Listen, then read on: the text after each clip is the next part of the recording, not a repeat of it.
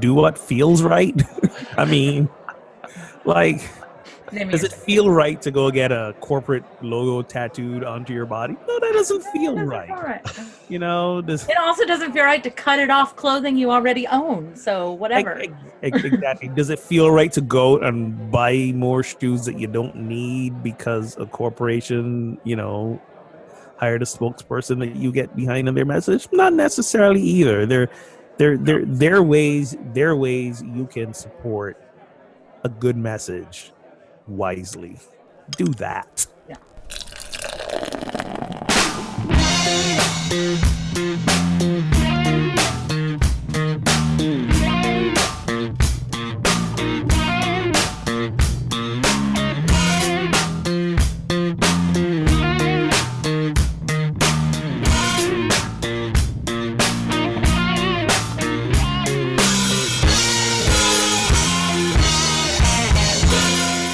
Welcome to episode 101 of Pub Theology Live, a weekly conversation on life and faith over a craft brewed pint of fine wine or whatever happens to be in your glass. And yes, you can once again catch new episodes weekly as the Reverends Shannon Meacham, Ogun Holder, and Brian Burkhoff address and engage what's happening through a theological lens with a good brew in hand.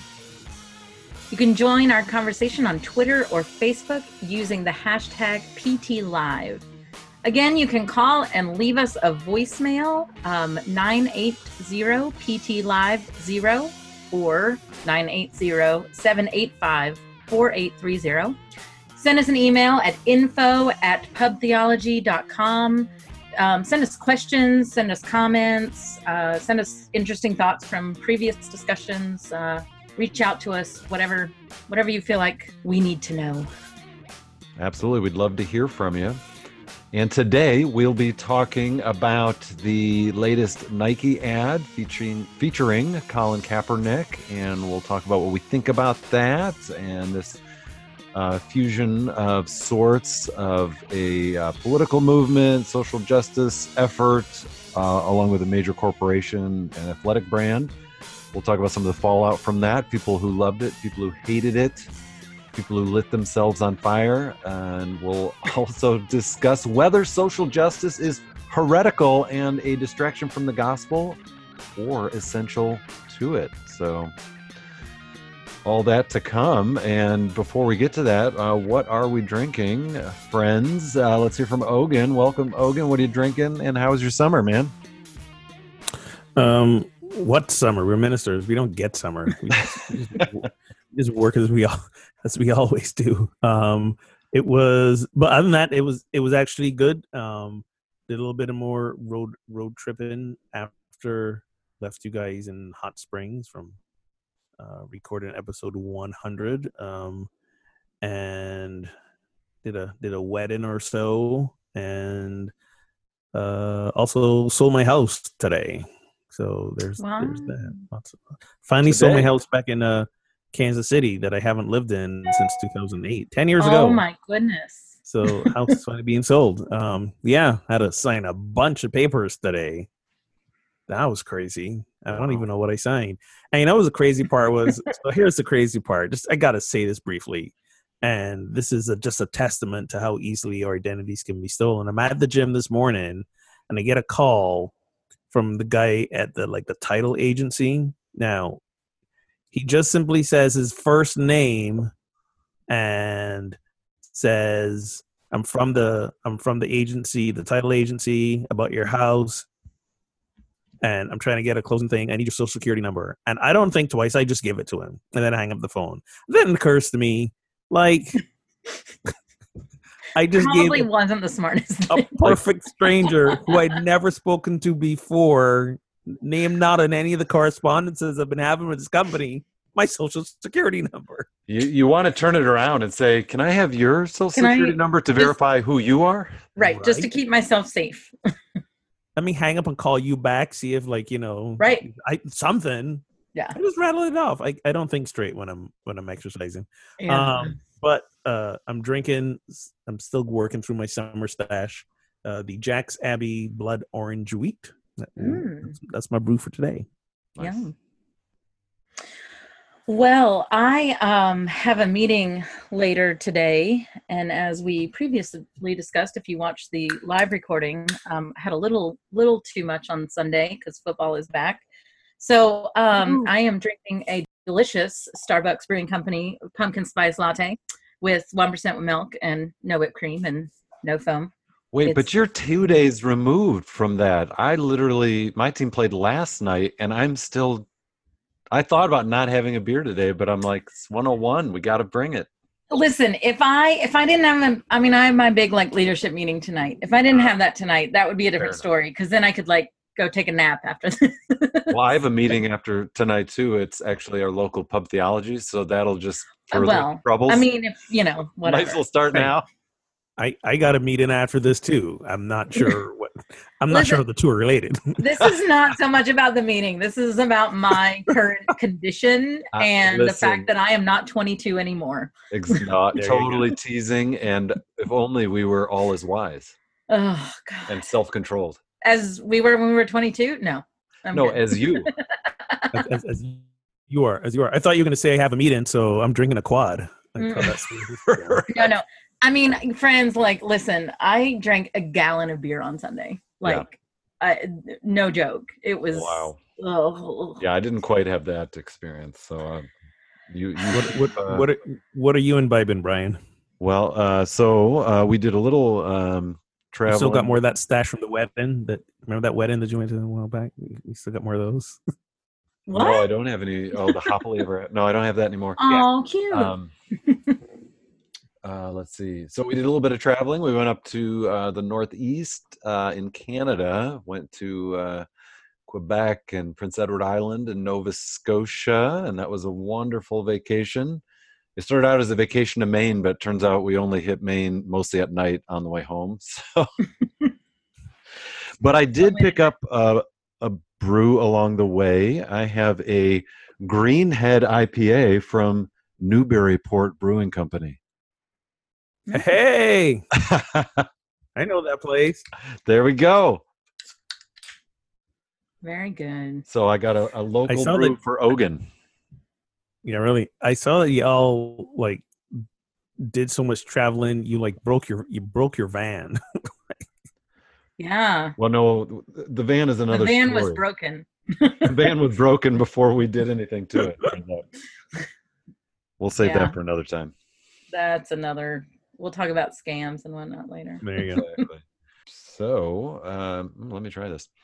Nice and hoppy, Ogun. I can see I didn't hurt you any by taking this off the local shelves. No. That's not one of my Newburyport Brewing Company favorites. All right. So do you guys have a preferred brand of running shoes, sports shoes, tennis shoes that you like to wear? If they're comfortable and on sale, I'm buying them. Yeah, right. That's okay. my criteria. Yeah. So we live, in Baltimore where Under Armour employs, a whole lot of people. So we wear a lot of Under Armour shoes in our house. Under Armour actually has a program with the kids in the schools where they try out their shoes with them.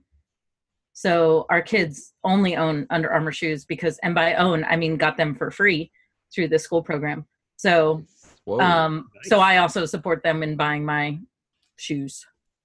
I love that. If I could find a way to get free shoes for my 4 kids, I would sign up for that right now. Exactly. So then you end up buying them. I mean, I stopped buying Nike 20 years ago when the kind of the sweatshop laws was being exposed. And Nike wasn't nearly the only one. The Vietnam sweatshops. There were so many. Old Navy was part of that. That whole Kathy Lee Gifford scandal, all her stuff was being like, it was a whole thing. Yeah. But they've changed their business practices there. And again, none of these companies are perfect. Like none of them. But I do own some Nike clothing, some sport. But again, it was on sale. I'm not brand loyal that way. So I'm sale loyal. Yeah, we're wallet loyal is what we are. Budget loyal. Budget loyal.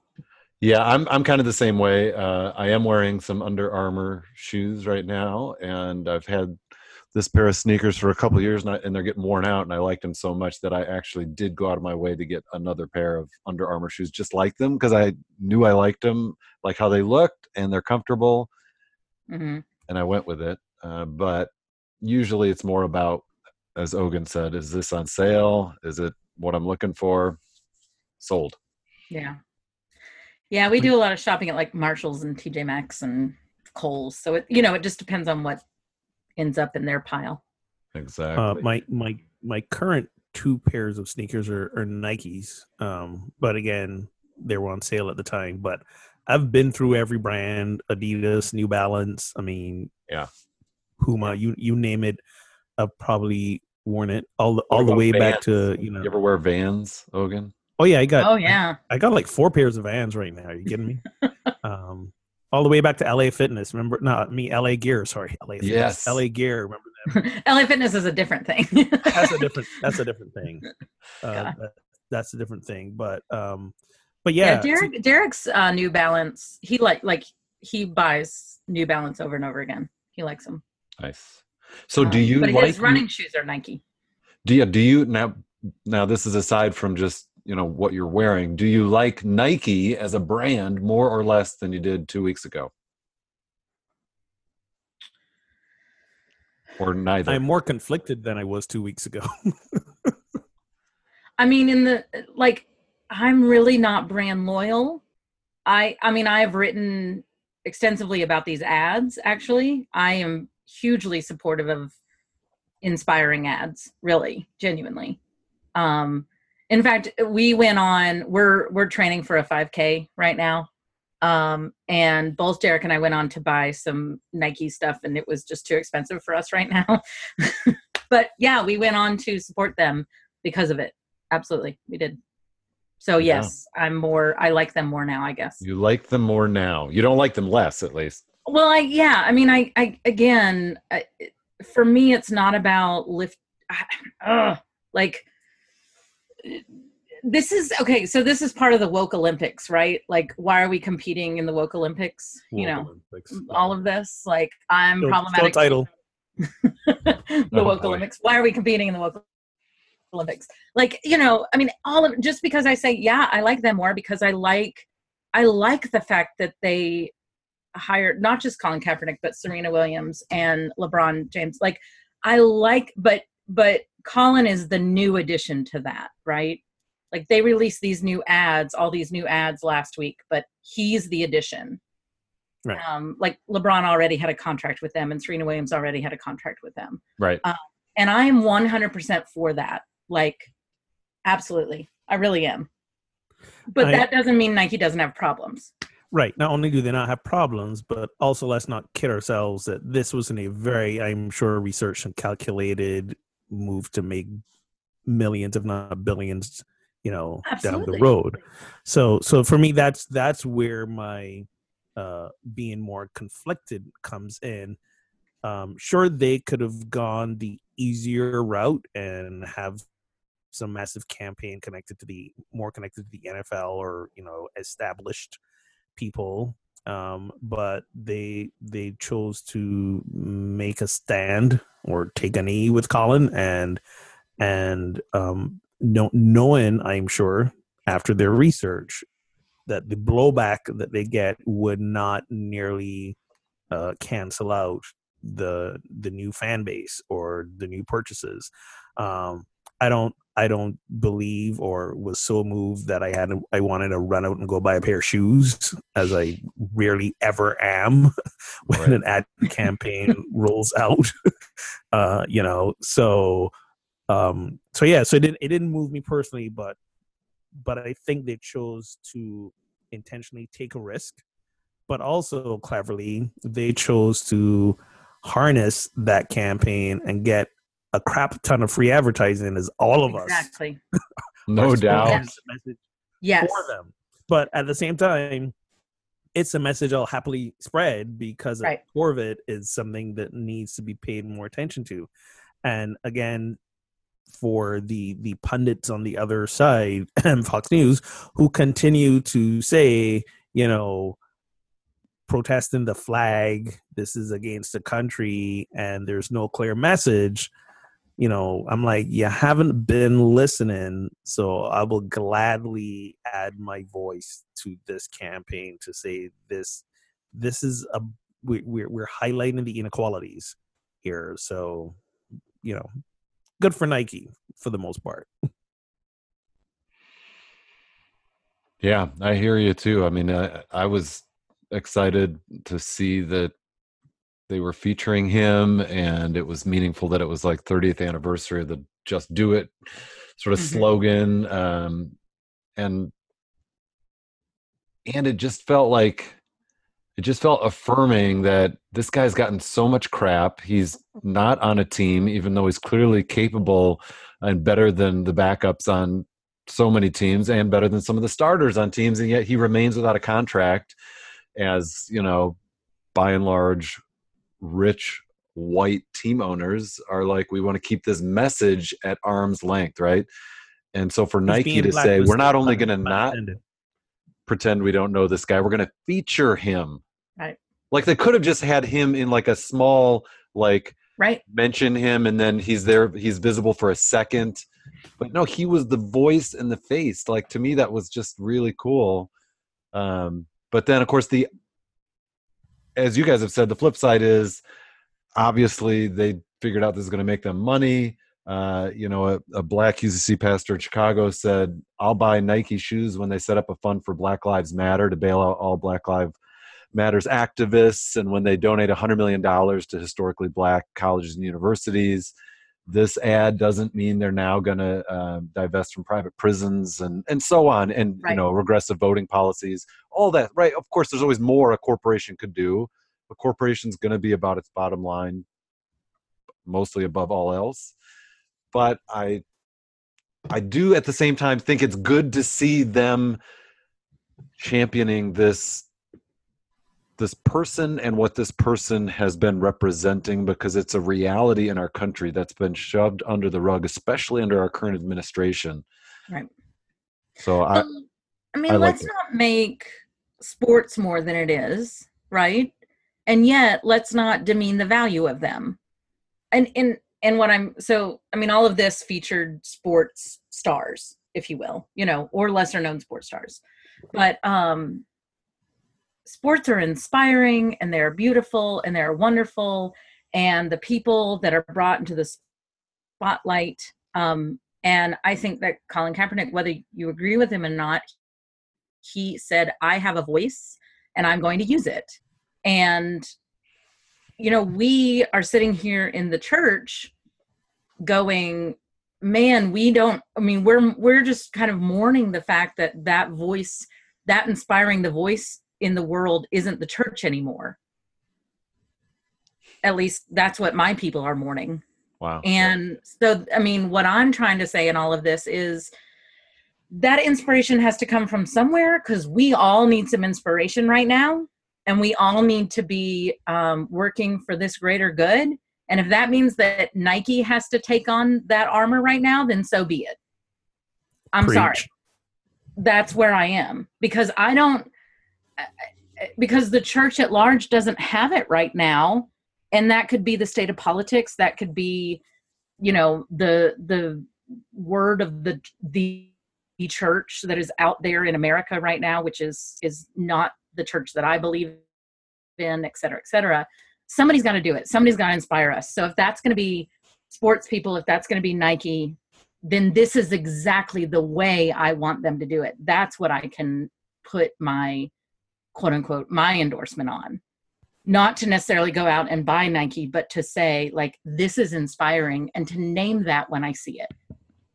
Does that make sense? Well, yeah, it does. And you know, you raise a really good point about the church not being that inspiration and voice. And, you know, the church writ large, it's a complicated beast, and it does harm as much as it does good. I mean, you know, we've seen the whole Pennsylvania Catholic priest scandal thing that happened. now other states are making investigations as well. So that's Right. gonna, and it's not limited to Catholics as well. Right.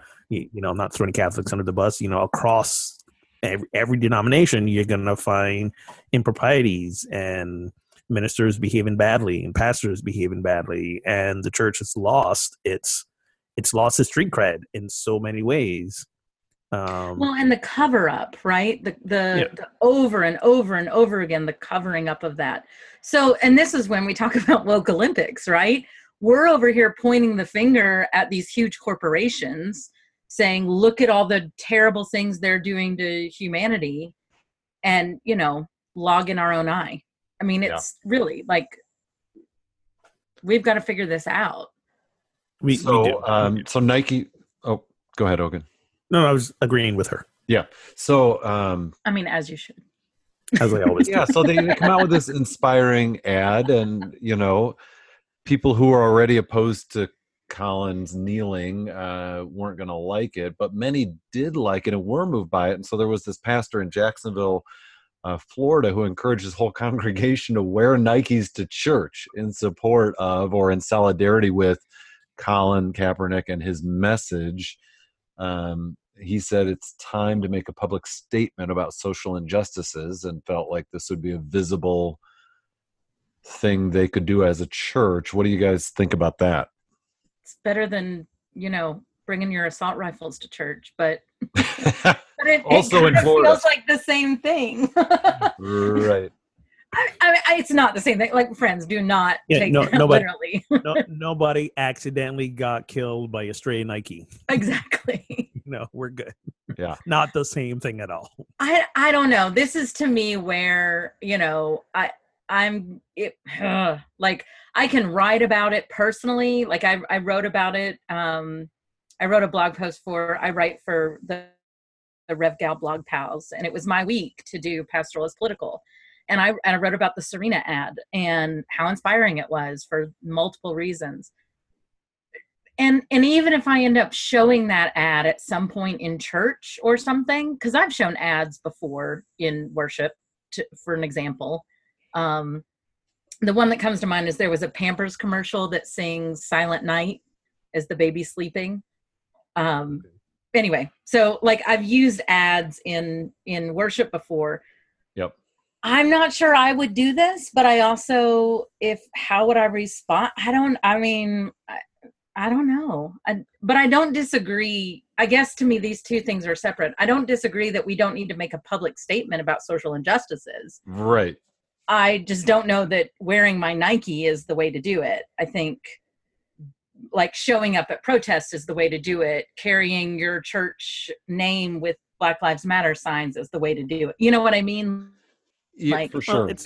And go ahead, Ogun. It's still a symbolic. You're making a symbolic statement. Further, when we speak of the spectrum of effectiveness of protests, from when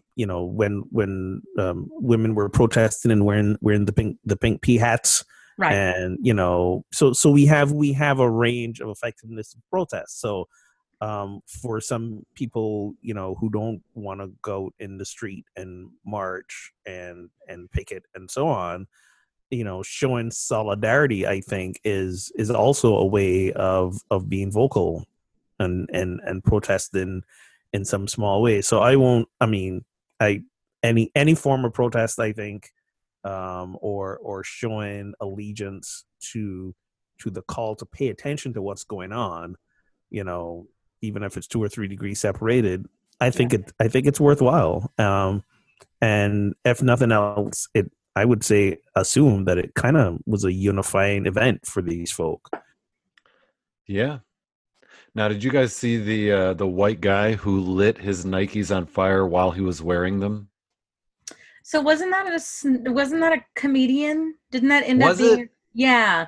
So that ended up being a comedian who was trying to go viral. Okay. I missed that. Yeah. You fell for it. I just thought this guy is a complete idiot. Right. And then there was an article that went around that somebody in Oklahoma burned their house down because they were Yeah, and that's that fake. also wasn't true. That Yeah. wasn't true. Now there are plenty of videos of white dude bros burning their Nikes, like Yeah. plenty of videos. But as No, much my as we favorite- want them to be so stupid that they light them on fire while they're wearing them.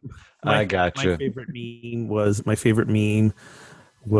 remember the woman who called the police on the folks barbecuing? Yes. Yeah, Becky. Barbecue Becky. Barbecue Becky. So my favorite meme was a kind of the same, picture setup. It was a black woman on the phone calling the police and saying, "These white dudes behind me on the porch are burning all their shoes. Come quick." And I thought That's funny. that was hilarious. I did see that one. That was funny.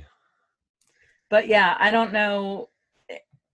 I mean, I don't know. I guess I'm indifferent to it. Like, if somebody feels strongly about this, great. Like, you know what? It's funny because I actually ended up wearing my like Nike running shirt the next day, and I didn't realize it until it was like I was out of the house walking the kids to school, and I have this big swish on my thing. And then I was like, oh, I'm fine with it because I'm supporting them, but I just happened to put it on that day, and I wasn't sure. I live in a little bit of a conservative area, so I wasn't sure if people were noticing that or not. Not that I care if they did. It just Coincidence or deeper forces at work, or There you go. They yeah. got in your head. They got Freudian in your slip. head. Well, So there was a recent statement by evangelical pastor John MacArthur, who noted that social justice as an idea is dangerous and that it's possibly heretical to the gospel. And shortly after that, there was a statement called The Statement on Social Justice and the Gospel, signed by hundreds of evangelical... so misleading. I know. It's totally misleading title. Signed by hundreds of pastors and evangelical leaders. And in the intro to that, they say social justice contains dangerous ideas, that it has corrupted moral values, and it's a distraction from the gospel. So I read this, and they're really just talking about the GLBTQ community, right? Like, everything was very pointed in that direction. I'm sure they're including that, but isn't it broader than that? Well, it is, but I just felt like everything was like very like sexual impurity. I was going to say, these are the same people who wrote like that Nashville statement a few years ago. Yes. And the same people who wrote about, complementarian marriage and the woman needs to be submissive and, obey her husband and all that kind of stuff. Cause that's apparently what a biblical marriage is about. So I don't take a lot of notice to what they say, except for the fact that, again, here's hundreds, thousands of people. 3,000 right now. 3,000 people have signed it. Is it really? Yeah, 3,000. Who signed it, and these are not just clergy people. These are also, Yeah. You can, like, at the bottom, you can be like, put your name, add your name to it, whatever. And weren't people signing up like made up names that were like mocking it? Yes. Maybe, but yes, they were like somebody Scruffy McBlockhead and stuff. North Carolina, and then you're not trying hard enough, or something like that. It was So there are people poking fun at it, but again, in all seriousness, there are people for whom this is how they are organizing their lives. These are the tenets which they're going to follow in their daily life. Right. And I think, again, these evangelical leaders continue to lose more and more credibility as they align themselves politically. And, it's where did they miss the memo about, separating church and state? Did they miss the memo? Did they miss their own memo when they talk about what counts for good Christian living and, who they're lining themselves with in terms of our president? And I'm like, I I don't get how they're able to rationalize this, and what it's clearly about is, you know, political gain and making sure that they keep the power.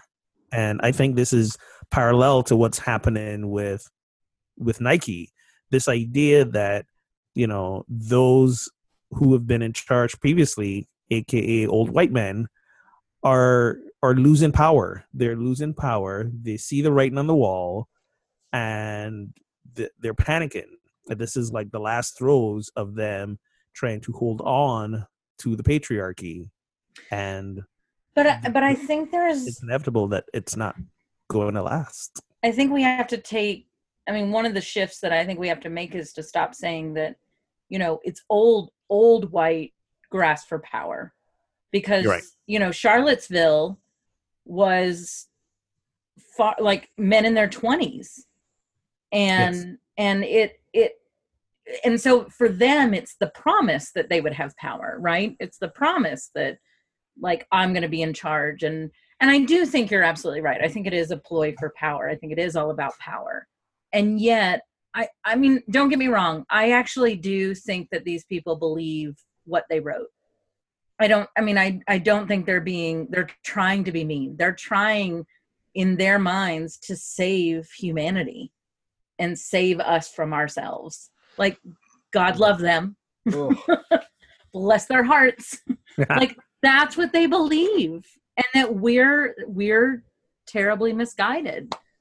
And it's, you know, it's interesting. I kept reading it, and then I kept dropping down to their citations, their biblical citations at the bottom. And I just, every time something like this happens, I want someone to write out the counter argument, right? And maybe I need to stop wanting that and start doing it, but I need massive amounts of time to do that. But that's what I want. Like, okay, because a lot of it is set up in a positive. Here's what we believe. We believe that people are created in the image of God, and what that means and how that means. And then, so it's almost a hook, like they grab you with something positive, and then it just backslides from there. And that's hard for people to read. It's hard to distinguish what's real and what's not, because it sounds an awful lot like gospel. It sounds an awful lot. It's so close, right? Like, and yet so far away. Right. They're very good at making people feel like, oh, these are the people I can trust. This is the safe place to be theologically. They're quoting scripture. I'm hearing words and phrases that I value. So they must be right about these other ideas that are quote unquote dangerous. And right. I think, and they're using loving language. They're using loving and merciful language. It's not hate speech. And that's what probably bothers me the most. But it's what's under the surface, though. How far do you have to dig down? What's under the surface? Sometimes hate speech sounds nice. It does. It is still hate speech. Exactly. I mean, Jesus was betrayed with a kiss. Boom. But I think and again, thus endeth the lesson. I think here's a group of people that I almost think it's unproductive to try to refute them, because again, who are we trying to convince? I think the people already who are not buying that, we're preaching to the choir, and those who have bought into that, you're not gonna turn them or convince them otherwise, you know. So it's almost counterproductive to you know, I think invest a lot of time creating counter arguments. Yeah, I mean, I hear you, but part of it for me is that they are giving the language that I still value, gospel and good news, a different framing. And so what do they mean when they say we need to focus on the gospel and social justice is a distraction from that, or is not a part of that? I'm wondering, what does that gospel mean to you? Is it purely eternal salvation to heaven from hell via Jesus vicarious sacrifice, does it have any connection to my life, my embodied life in the world now? Is there any good news for today? So I think we can continue to share what we believe about this, what the gospel means to us in all contexts, and especially the social justice context, and just continue to do that versus, directly create a counter argument to them, kind of like, what we're doing now in a sense. And part of that is to say, if you do read the Gospels, if you do read the scripture, social justice is about being a voice and being an advocate for those who don't have a voice, who don't have agency. And Jesus seemed to do a lot of that, Well, he was distracted. What? I said he was distracted. He was distracted. But the interesting thing about Jesus, which I love and sometimes frustrates me, is he was an equal opportunity lover. So while he was defending the woman who was about to be stoned, he was also healing the servant of the centurion who was politically oppressing them. So again, what do you do with that? Where was the social justice in Jesus healing the centurion's servant, assuming this? Well, we can assume maybe the servant was Hebrew, but servant might have been Roman. I don't know. So, well, and I guess so. I'm just looking through this again. By the way, there's over 7,000 signers at this point. Wow. On the main page that I'm looking at of initial signers and then who they lift up as signers, there are, from what I can tell, only 2 women on those whole lists. Wow. On all those lists. But when you think about that, 7,000 is not a lot of people. No, I mean, no, exactly. But like, this isn't the whole list of 7,000. This is just whatever they have on the front of it. But I mean, so there's maybe 35, 40 people on that front page. But again, two women who are both initial signers. I'm sorry, who are both under the signers. And one's a podcast host and one's a co-founder of the American Association of Evangelicals. One of the things, like Brian said, writing this out in a response to what they said, it almost feels like it's not really for them. It would be for me. Like, how people take news articles and then they like read it out and like, there, I fixed it for you, there was one going around today about the police officer that came into the wrong apartment and then shot the man in his home. Yeah. And, there was a corrected, quote unquote, like headline. Like, I almost feel like that's what needs to be done it's not just proof texting. It's the lack of, gospel as a whole or scripture as a whole. So the very first one is on scripture, and that Bible is God's word breathed out by him. Well, okay, let's stop right there. Like, how many issues do I have with that first sentence? Right. Like, it's again, and of course it just kind of gets worse from there in terms of, Jesus is the only way to God. And yes, there is certainly scripture that backs that up, because we are Christian people who are trying to get people to understand, and the Pauline language of conversion, and, every knee shall bow and every tongue confess, and all of these good things. But, go back to Exodus and the people, the oppressed people in this world, and what God responds to them, and look through the prophets, and you cannot remove any of that from Matthew, Mark, Luke, and John, and then Acts and the letters, right? Like, you can't remove that semblance of God being on the side of the oppressed. Yeah, and exactly. And this statement does, by the way, in my opinion.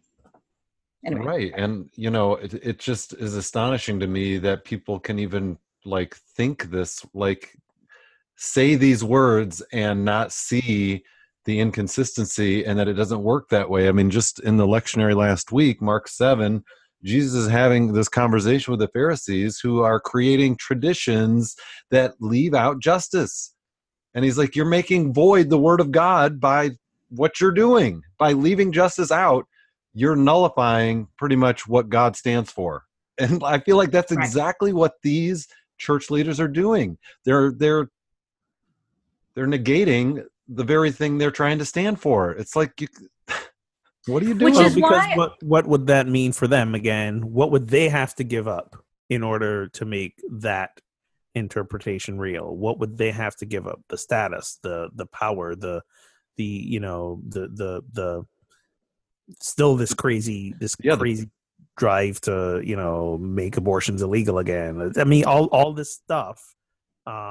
They would have to. It would mean that they would have to revamp and revise their theology.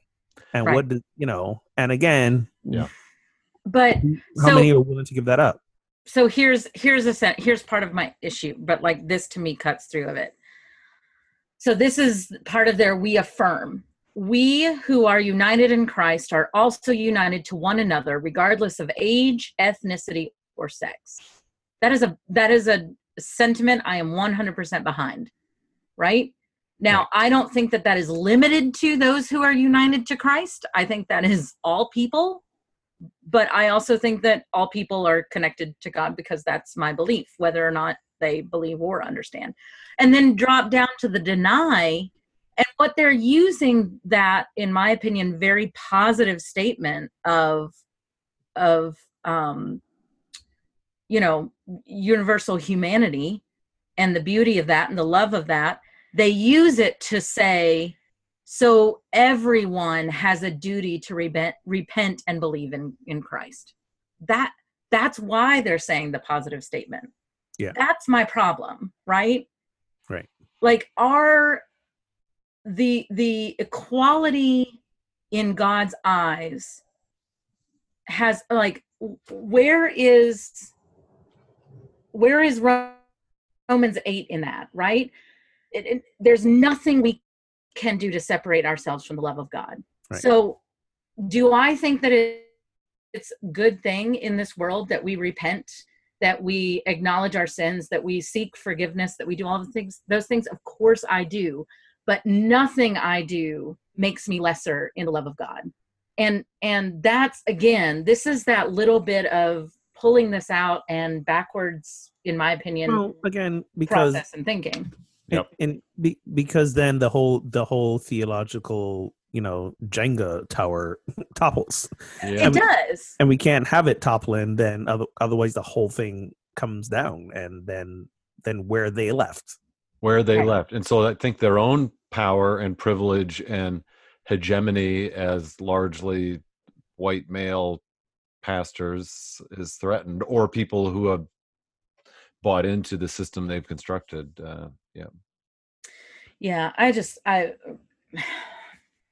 I think Brian, I think you said it best. Like, I think what bothers me the most is that they've co-opted language that is healthy and positive and good. And that's how they've kind of hooked.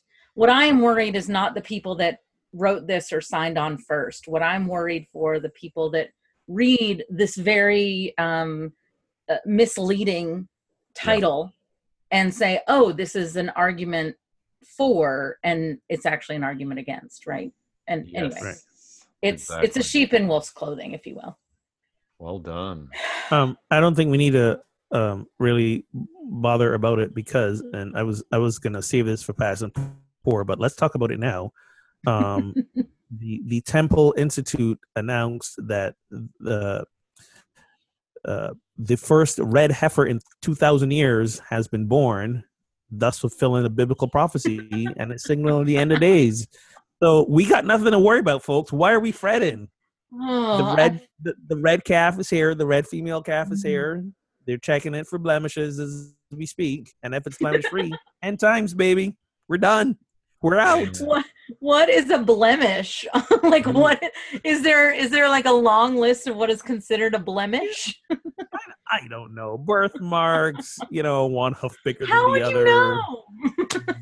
You're sending the They're red heifer. inspecting That's it. all you had to say. They're inspecting it. Oh, But so now we got to build the third temple, and this is it. End times. Why are we fretting?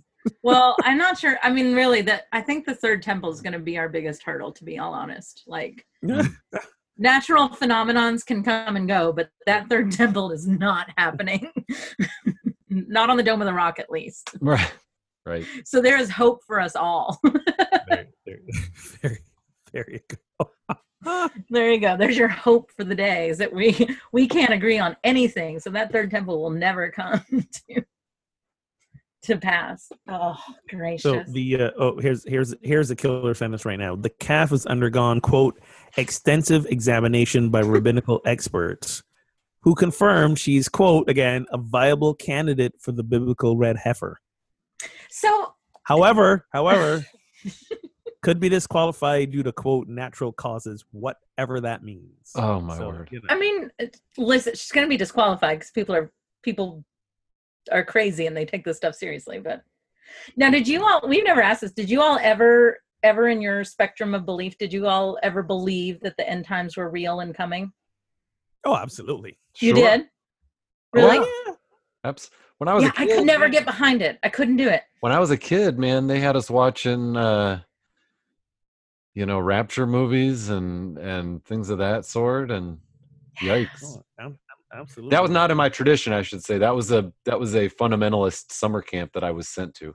Oh, I mean, I was taught it. I just couldn't actually ever buy into it. I couldn't get behind it. The first part of the time that I spent in that evangelical Christian type context, it was basically three parts. The first part was me being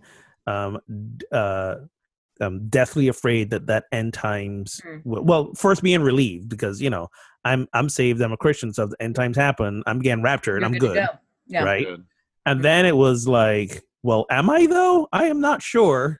But then there was the afraid. So you stuck your toe in Calvinism for a second, right? Maybe I wouldn't be raptured and have to endure it, kind of. And then there was the kind of sadistic side of me kicked in, and I was like, I'm gonna be disappointed if this doesn't happen while I'm around, because it sounds like it could get really interesting. Could get really hairy.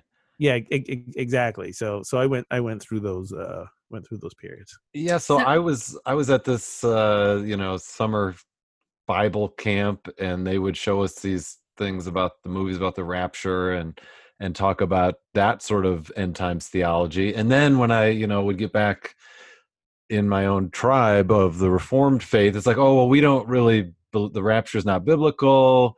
We don't believe in a millennium. We're amillennialists, meaning we don't think that exists.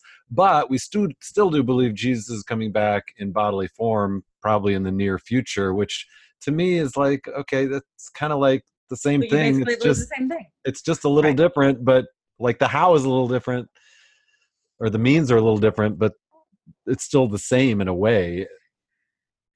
So this is when I was in the fifth grade. Yeah, fifth grade.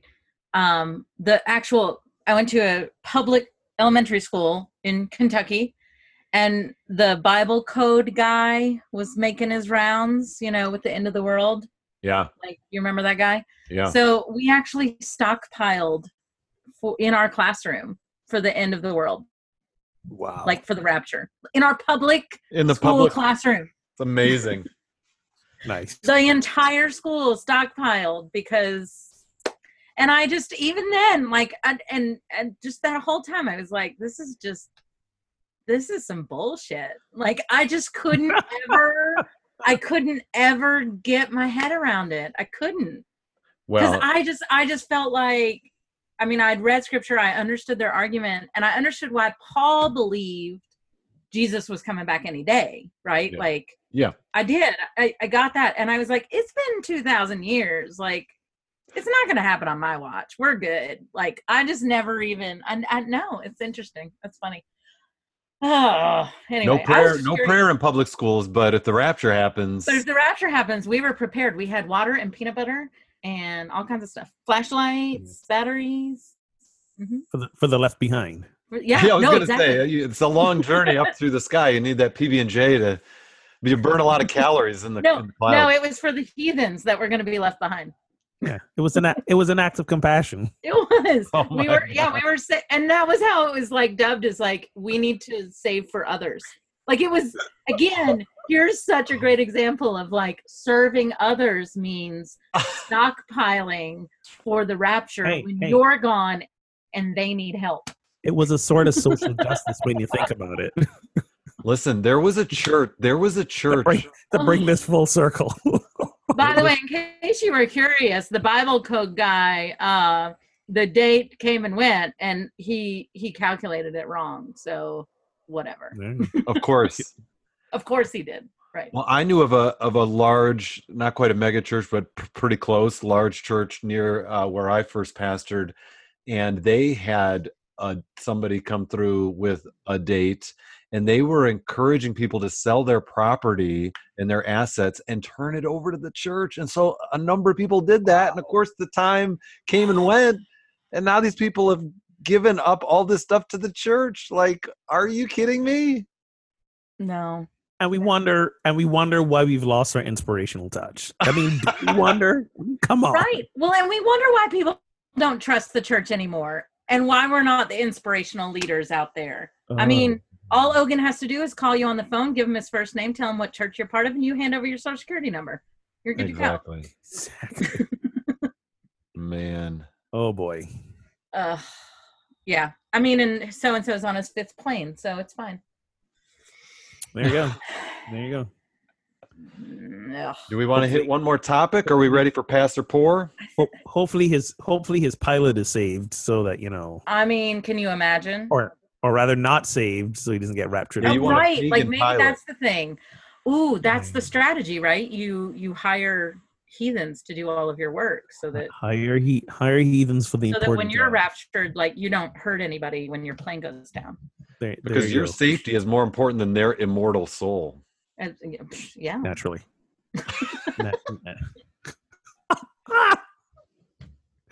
And you said we wouldn't have levity here. We've gone far afield. I don't even know where we are anymore. What was I thinking? Oh. Well, okay. So is this fits in with this one? This is Strong to Survive, or is it Until We All Win? None of us do. Yeah. So which one is it?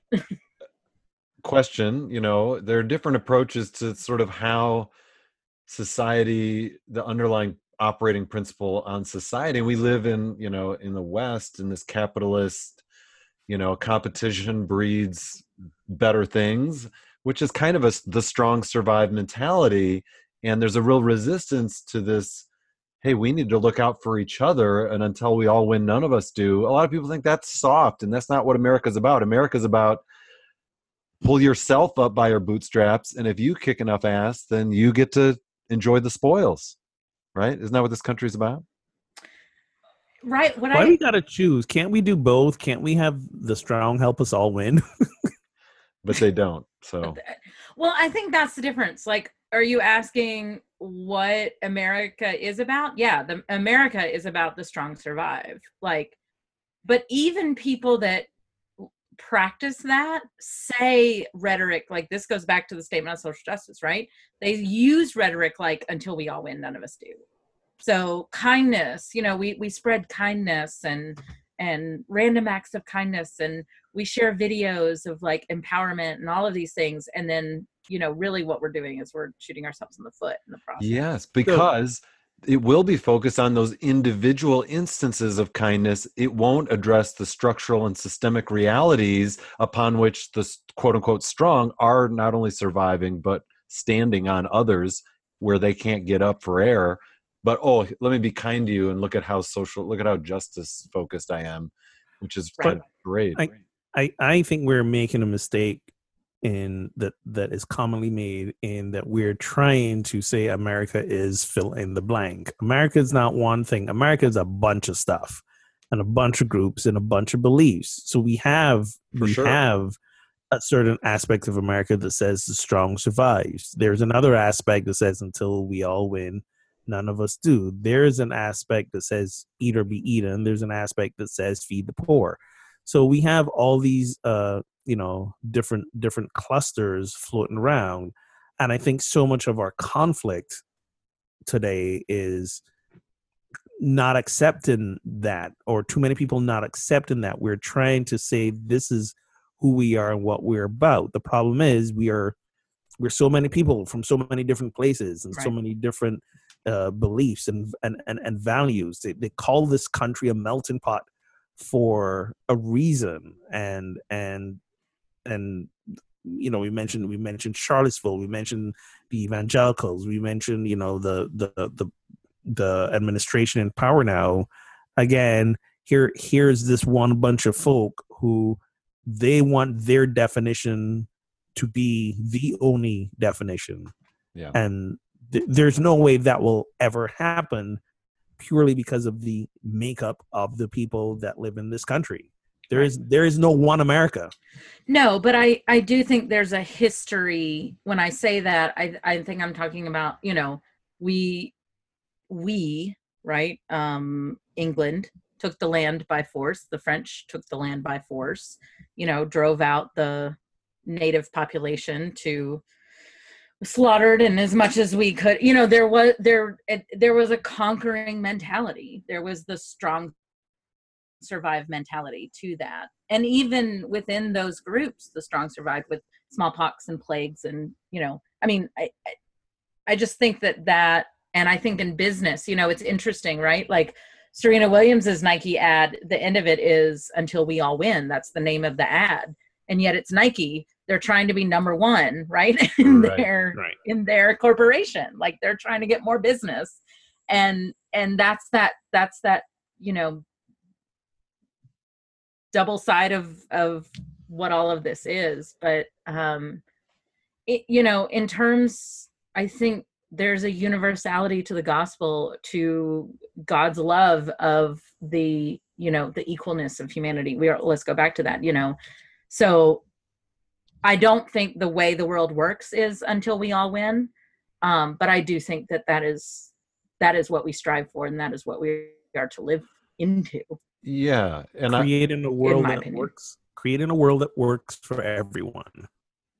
Right. And I think you're right, Ogun, that we do obviously have multiple views, and there is no one thing that represents America. I guess I was thinking of the sort of dominant cultural ethos, the American dream, the sort of Puritan work hard, and those who work hard will be rewarded, and just the capitalist structure that we have as our economic backbone is absolutely about, it's cutthroat, it's the strong survive, the clever, whoever's willing to work hardest, sacrifice the most, Listen, never going to succeed. And you know what? Screw you if you don't do all those things. And so we blame the poor. We don't have the social safety net that other civilized nations do. We don't have healthcare for everybody. We don't have housing for everybody. We don't have things like basic income, things that we could do if we truly believed that until we all win, none of us do. We can say that a lot, but we don't believe it nationally in terms of political leadership or the structures that I think could be there to support that. They definitely don't. Right. I agree that is not the attitude of the people in power and the lawmakers who make the decisions. Yes, I'm painting with a broad brush, but by far, those in charge do not have that attitude. Otherwise, this would be an entirely different place. But again, I believe those are in the minority. When you look at who are the richest people in this country, it's not the most of us, it's the fewer of us. So how are the rest of us? How are we getting by? What are we doing? And when I look around, I see more and more of us helping each other out. I see more and more of us, giving each other food. That's the beauty of community, right? Exactly. Yeah. Exactly. So I think the most visible and loudest, the squeaky wheel gets greased, the most visible and loudest message has been, look at me, the rich person who worked harder, did whatever, or came up with a clever invention and blah, blah, blah. And I left a trail of bodies behind me as I got to this place, and look at all the riches and excesses. We make a valuable difference in the lives of people every day of the week. Right. Okay. Well, we hope. Our riches and values are defined differently. Right. And trust me, that takes strength as well. And I think more and more people are beginning to align with that, and then also becoming a voice for saying, why do the handful of people who have the money and the power, why do they get to decide what happens to the rest of us? And I think that's what a lot of these social justice pushes in the last, 60, 70, 80 years have been about. The rest of us get to have a voice as well. The rest of us get to have the world as we see it, and we can be happy without the excesses of the riches.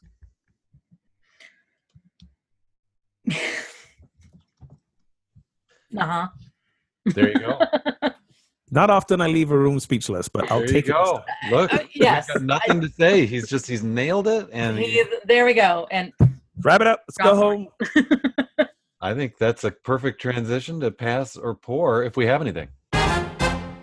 So I mentioned the red calf before. I just got like two more that should be interesting. Let me know if you want to hear about them. Do you all know where the red calf, is that Joel? Where is Leviticus? that? Do you know? I don't know I don't either. I was just curious. Passage. If any of you Hebrew know, insult. if you're listening, we if can any of you know where that came from, let us know. We'll Google that. All right. You look up in that. the meantime, next in up the meantime, here's Passport. another fun religious type thing. A quote devil letter written by a nun possessed by Satan more than 300 years ago has finally been translated. You interested? Yes. For sure.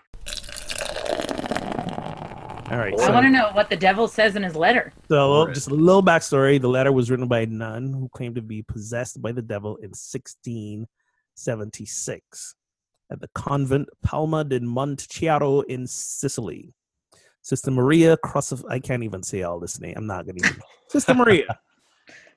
Sister Maria. According to the story, woke up one morning in 1676 covered in ink, having spent the night writing letters. And there's a picture of the letter here. We probably put this link up, but it's just like weird symbols and all that kind of stuff. It's bizarre mixture of letters from archaic alphabets. No one was able to decipher the messages, but we got science now, computers. Oh my gosh. And the breakthrough, interestingly, comes from a piece of software from the dark web. So, are these the symbols that were on Belinda Blinked? Brian, have you been listening? Brian has not listened because he didn't laugh. He would have laughed. Get on. If those of you that know what I'm talking about, you know what I'm talking about. so they plug Greek, Arabic, runic alphabet, Latin. Oh, interesting. Thing, all of this, and basically the gist of the letter is said to describe God, Jesus, and the Holy Spirit as deadweights, and states that God thinks he can free mortals, but the system works for no one. It even goes, this is my favorite part, it even goes as far to claim that, quote, God was invented by man. And I read that and I was like, I think I kind of agree with that statement too. So maybe the devil ain't all the way wrong. Wow. There's also reference made to the river Styx, which is in Greek mythology. River in hell. Well, the Styx was a river that crossed over from the living life to the afterlife. The underworld. That's right. To the underworld. Yeah. But we believe, based on other reports from Sister Maria or about Sister Maria, that she was never really possessed because she had a condition that is eerily similar to what we will call today schizophrenia. So there's that. There you go. So, But God is the letter of the devil. Hey, listen. Come on. We create God in our own image more often than not. The other way around, right? So, wait, who created the devil then? I'm not opposed to ice. Okay, so I need to. So the red heifer is part of the book of Numbers. Numbers 19:2. Speak unto the children of Israel that they bring thee, King James Version. Bring thee a red heifer without spot, wherein there is no blemish, and upon which never came yoke. So it couldn't have worked in the fields or whatever. Right. So, and then they are supposed to ritually slaughter and burn outside of camp with cedarwood, hyssop, and wool or yarn dyed scarlet, are added to the fire, and the remaining ashes are placed in a vessel containing pure water. This is purity parts of the Bible, so it's very, very specific. And then the priest who does this is unclean and needs to wash himself in this very, very certain way. Now, what's interesting is I was like, well, what does that have to do with the, end of the world? And so, like, reading through very quickly the Jewish tradition, and maybe our Jewish friends can help us with this if you know more about this, because whatever. But under the Christian tradition, some fundamentalist Christians believe that the second coming of Jesus Christ cannot occur until the third temple is constructed in Jerusalem, which requires the appearance of a red heifer being born in Israel. So, was the red heifer born in Israel? Is the other question. First domino to fall. So the Temple Institute, I don't know where that is, but I think, yeah, it is. Oh, it is. Okay. So there's a man named Kyle Lott, who's a cattle breeder that has been attempting to breed red heifers. Oh my gosh. Make it stop. Or don't make it stop. He's feeding his calves rock and rye and and in hope, he's attempting to do this in hope that will bring about the construction of the third temple and the second coming of Christ. So there you go. Of course, a farmer thinks his cattle is going to bring about the end of the world. Like, give me a break. Signs, man, signs. It's you know what? Listen, that first domino is often the smallest one, and then they just push over the next one, over this one. Boom, boom. I just want to point out, it's actually not biblical that will happen. That's a belief that some fundamentalist Christians believe. Right. It's anyway. What's in Numbers is very specific of as a ritual purity sacrifice. Ceremonial of a red heifer, right? Yeah. So, and because of the purity of that red heifer, some people have equated that to Jesus, but that is not biblical. That is just, man. I gotta say, man, it's end time. Maybe that's in the Bible code. Maybe. Exactly. And finally, last one for today. What will you do to get 100 years of free pizza?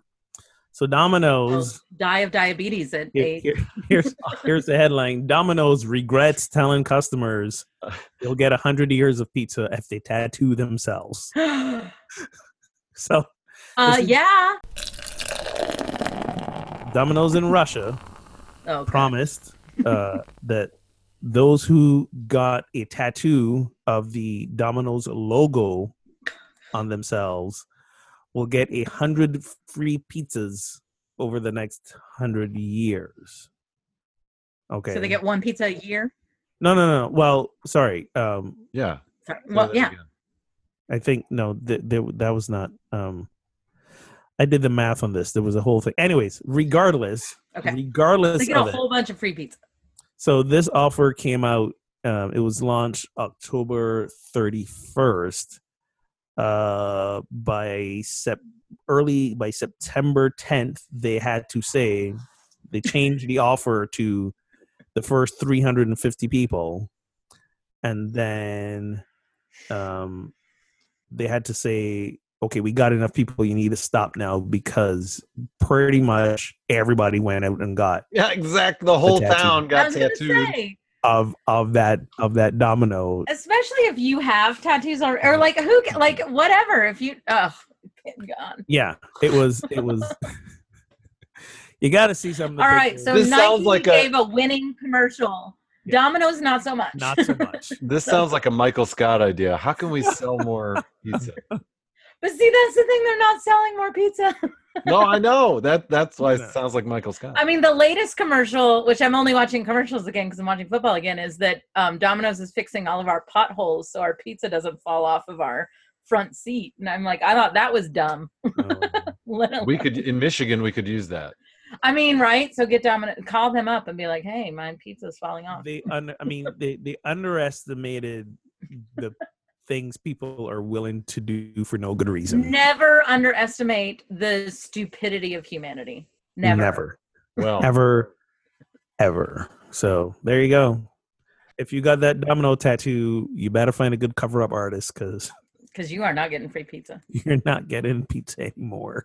never underestimate the stupidity of humanity sounded like a fine assessment to that statement on social justice and the gospel we talked about. Never, ever. Ouch. Did Or I the say red that? heifer. Did I say that out loud? It's the theme of the day. I'm sorry for whoever I offended. Sorry, not sorry. Yes. No, I'm not sorry. All right. Any That's final words or wisdom, friends, on shoes, pizza, potholes, social justice? Do what feels right. I mean, like, does it feel right to go get a corporate logo tattooed onto your body? No, that doesn't feel right. You know, it also doesn't feel right to cut it off clothing you already own. So whatever. Exactly. Does it feel right to go and buy more shoes that you don't need because a corporation, you know, hired a spokesperson that you get behind in their message? Not necessarily either. There are ways you can support a good message wisely. Do that. Yeah. I mean, I think all of this is just to be socially conscious about as much as you can with what you buy. And, you know, when this all first came out, people were arguing back and forth about the social consciousness of, again, woke Olympics, right? About the social consciousness of Nike. And I said, listen, I own a smartphone. I can't get too much in, like, I can't be too self-righteous in this because, you know, the material that makes our cell phones work are mined in terrible conditions in Africa. And that's true across the globe, anybody who has a smartphone. So, like, there's only so far we can go, but there are things we can know and we can do. Yes. And let's do those things when we can. But agreed. Amen. We don't have to lose it. To be human is to have an impact on the world for good and for ill. And there are systems beyond all of us that are going to compromise our own integrity. But as said, be as conscious and aware of the decisions you're making and live in the path that seems the most right to you. Yep. Everything in moderation, even moderation. Oh. And listen, as soon as I can buy a Tesla, I will. But, you know. Less is more. I'm going to throw it 100 of them before that. Right. How many more platitudes can Ogun say before the end? I was going to say, we need another Zen koan right at the end here. I'm done. All right.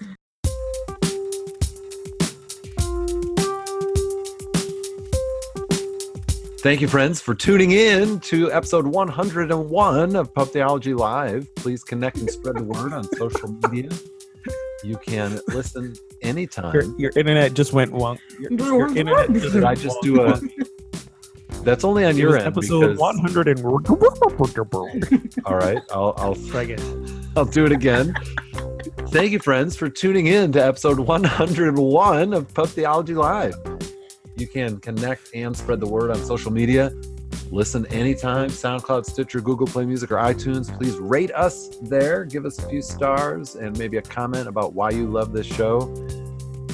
And you can also watch us on YouTube or the New Thought channel. And if you want to find or create a Pub Theology in your town, go to pubtheology.com and check out the resources there or find a group that's meeting near you. So until next time, friends, drink responsibly and keep those conversations flowing.